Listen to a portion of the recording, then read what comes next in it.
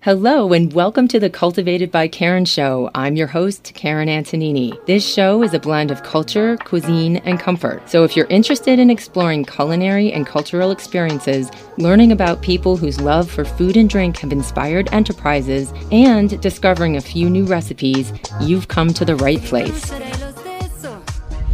Welcome, friends. Today, I'm really excited to introduce my guest, Clay Conley, James Beard nominated chef and partner of award-winning restaurants Buccan, Imoto, and Grotto in Palm Beach, Florida.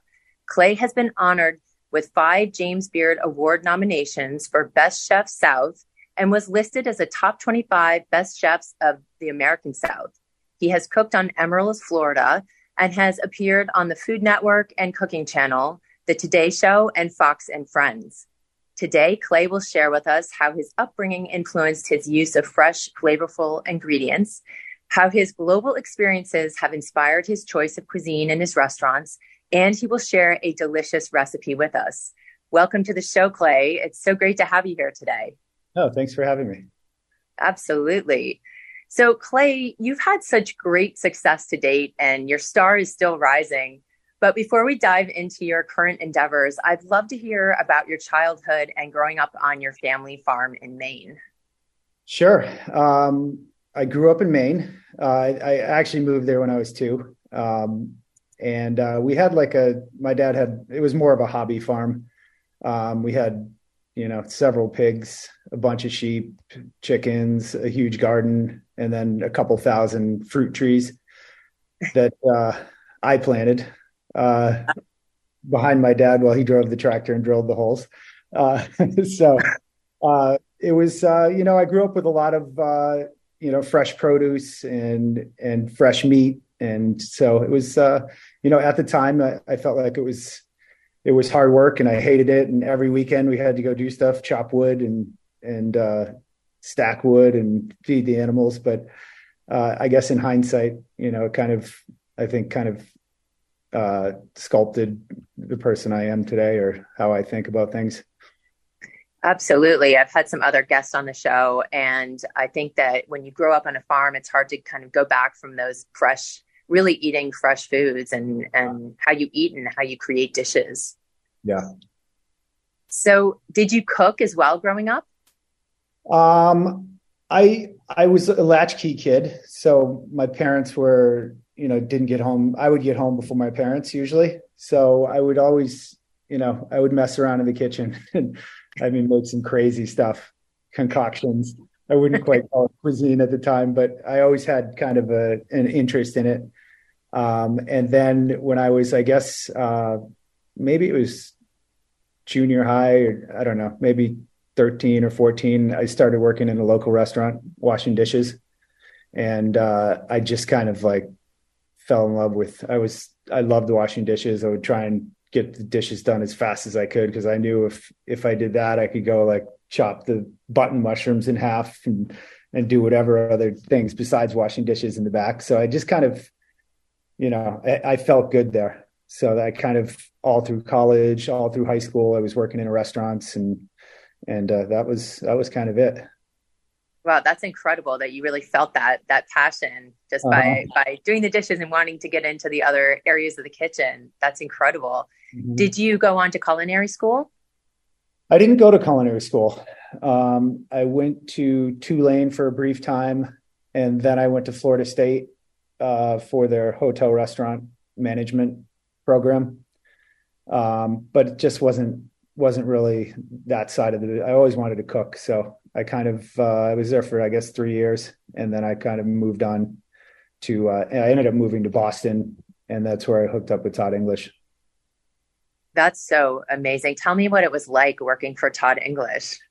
I love Todd, man. It was crazy. Back in the day, the Olives in Boston was, there was no reservations. At 5:00, there was a line of, 100 people stretching around the block waiting to either sit down and eat then or put their name down for later in the night.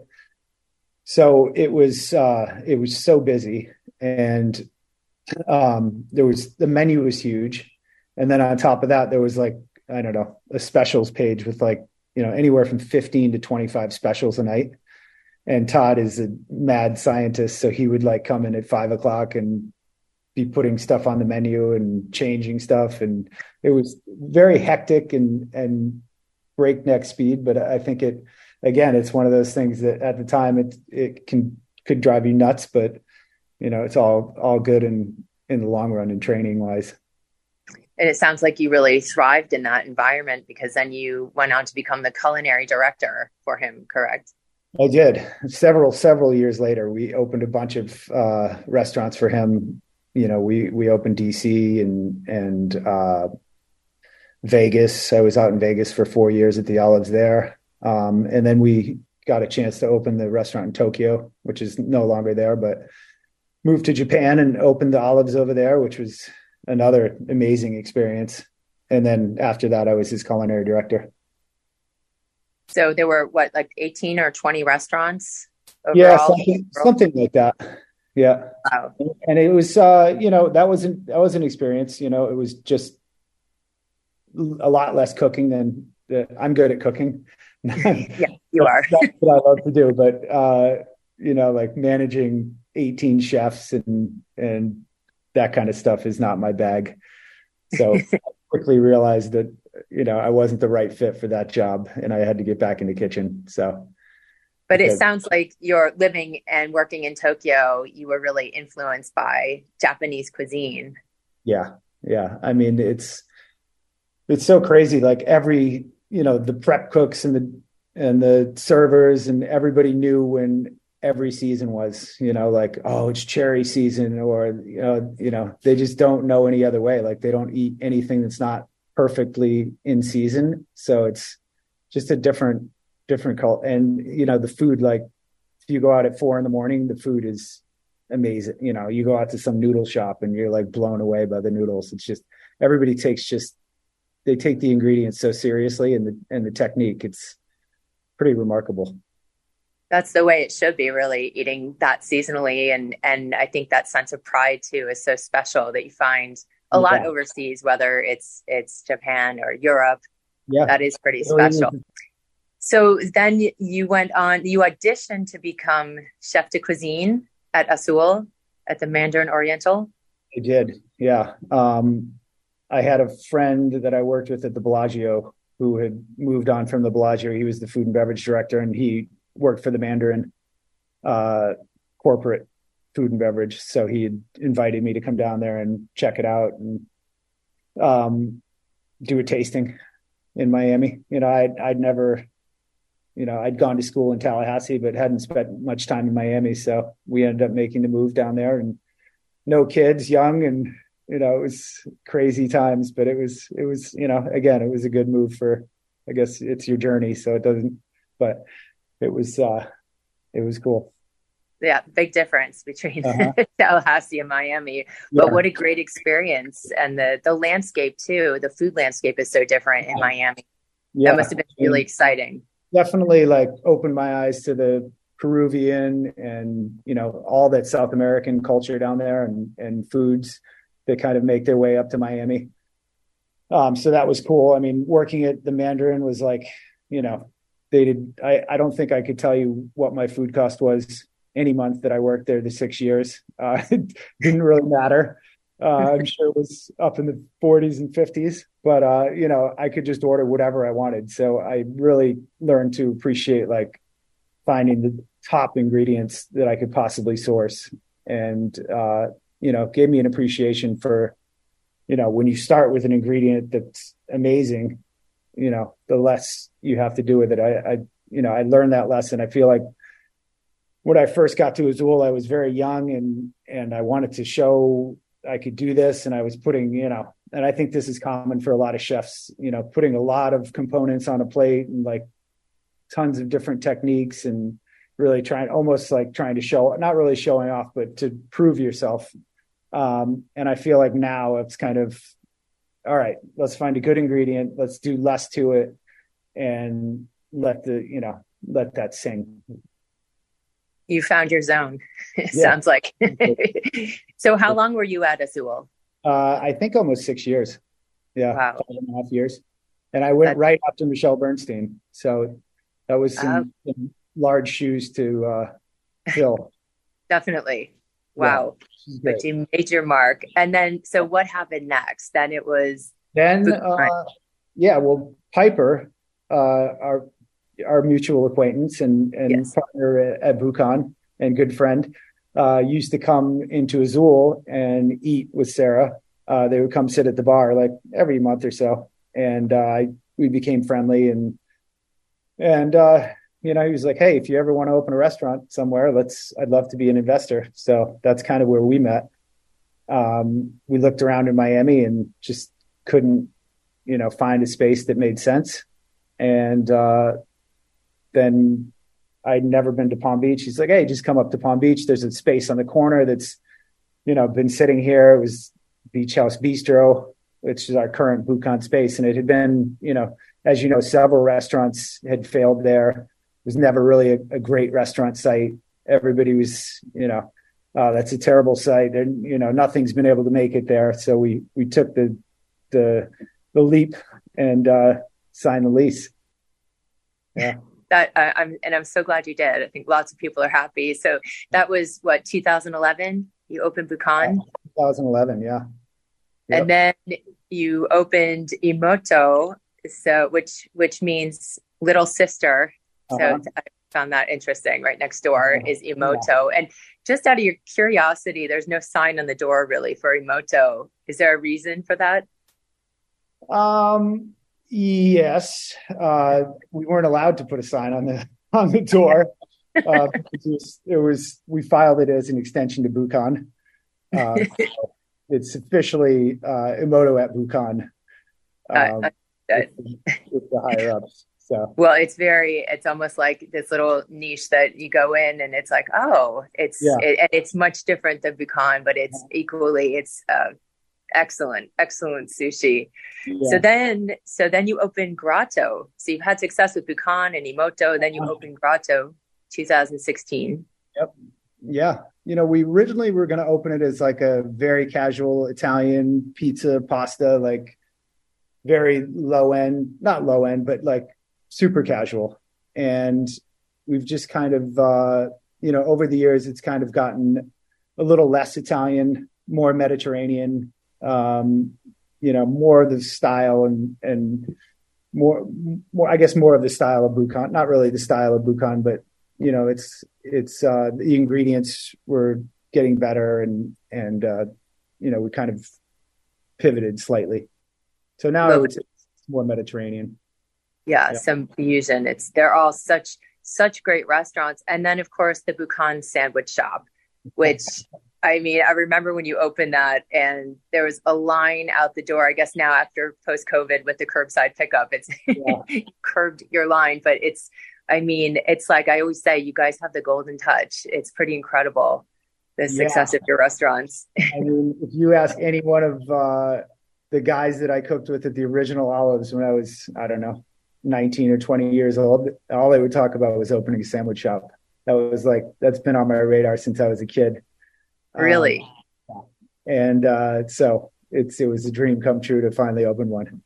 That's amazing. And you're just right there, aside from Grotto, which is in West Palm, but everything is in that same block. This is right around the corner. Yeah. And I love that you make those chips, the homemade chips, potato chips, and everything's fresh. And I love this tagline of yours, the locally grown, globally inspired. I think that's so amazing because you really can, like you said, you can taste all the flavors and kind of the fusion of what you've picked up and learned over the years. Yeah. It's a nice place to cook because, there's so many great ingredients in Florida, local farms and fish and whatnot. So it's a fun place. And in the middle of the winter when everybody else is serving white beans, you're serving tomatoes and salad greens. And so it's fresh corn, so it's cool. Absolutely. And I believe I read where you and your wife have cultivated a large garden for the restaurants. Are you still doing that? It wasn't my wife and I. It was me and, well, it wasn't me. I tried it first and it was like way too much work. And then this local guy, Jack, No, we had a regular of ours who loaned us this huge plot of land, and we had a bunch of raised beds, and it was right in town in West Palm Beach. So we were growing a bunch of stuff there. I brought in this guy Jack, who's like a local gardener, and we were growing a lot of stuff at one point, and then the guy ended up moving a house onto the property, so we had to dump it. But yeah, it was fun. I mean, definitely, it sounds better than it really is. Like trying to grow all your own stuff. It's like I give it up to these guys. It's hard work. Oh no, you definitely would have to have someone do that. You have enough on your plate, so to speak, to tend to garden. But so you've had several James Beard nominations. Can you share those with us? It's a great honor to be mentioned as one of the best chefs in the area, and I love that.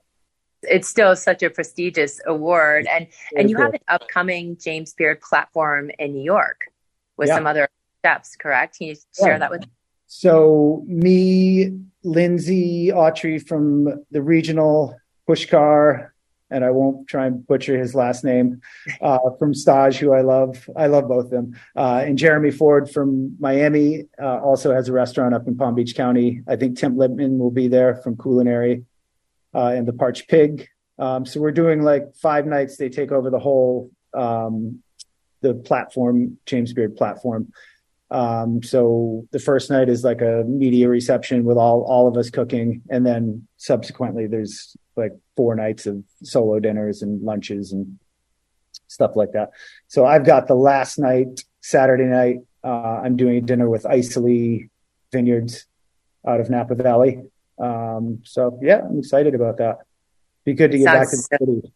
Absolutely. It sounds so exciting. I think that's the end of July. So, and I think Pushkar had said that the tickets will go on sale soon. So we'll, look for that link to be able to, hopefully anyone in New York City in the end of July that can go see you guys.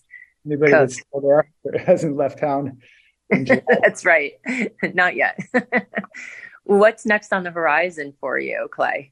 I don't know. We're always looking around for different stuff, but you know what? I'm pretty content the way things are. Just, keep working at it. Absolutely. Good place. You've got such great restaurants. What is your signature dish or style, would you say? I think more of a style is, I love to take, obviously good ingredients and just kind of, I like to do plays on old classic dishes. I like to do, I guess I like big, bold flavors. I love acidity. So I like balanced food. I mean, not that everybody doesn't want balanced food, but like if something's really rich and heavy, I like a chilled, bright, acidic, crunchy salad with it, kind of like to keep your mouth like different textures and temperatures and different tastes throughout your mouth. That's kind of what we try and do. Absolutely. I think that the idea of a modern American restaurant with all the different flavors that you bring in it just makes it, I think that's, to me, what sets Buccan apart, that you always have different things and in all your restaurants. I mean, it's just so fresh and flavorful. So amazing. Yeah, we try and change it up a bit, and keep, there's so much stuff coming in and out of season. So we try and keep up with that. And, I think it keeps me interested. It keeps the chefs interested. And I think the cooks, they like to see new stuff and learn. Definitely. And it makes it special. I mean, when you go to order and you think, oh no, it's not there, but it's nice that it's seasonal. It will probably come back, but but there's something else in its place. So good to try new things. It's nice that you think that. We do get some pushback from some guests. They're like, "There's the Brussels sprout Caesar," but you can't control the seasonality. So. Yeah, that's no excuse. Brussels sprouts are out of season. Sorry. That's great. That is a good dish. Well, on that note, we are going to take a quick break, but please don't go anywhere. When we come back, Clay will share a favorite recipe with us. We'll be right back.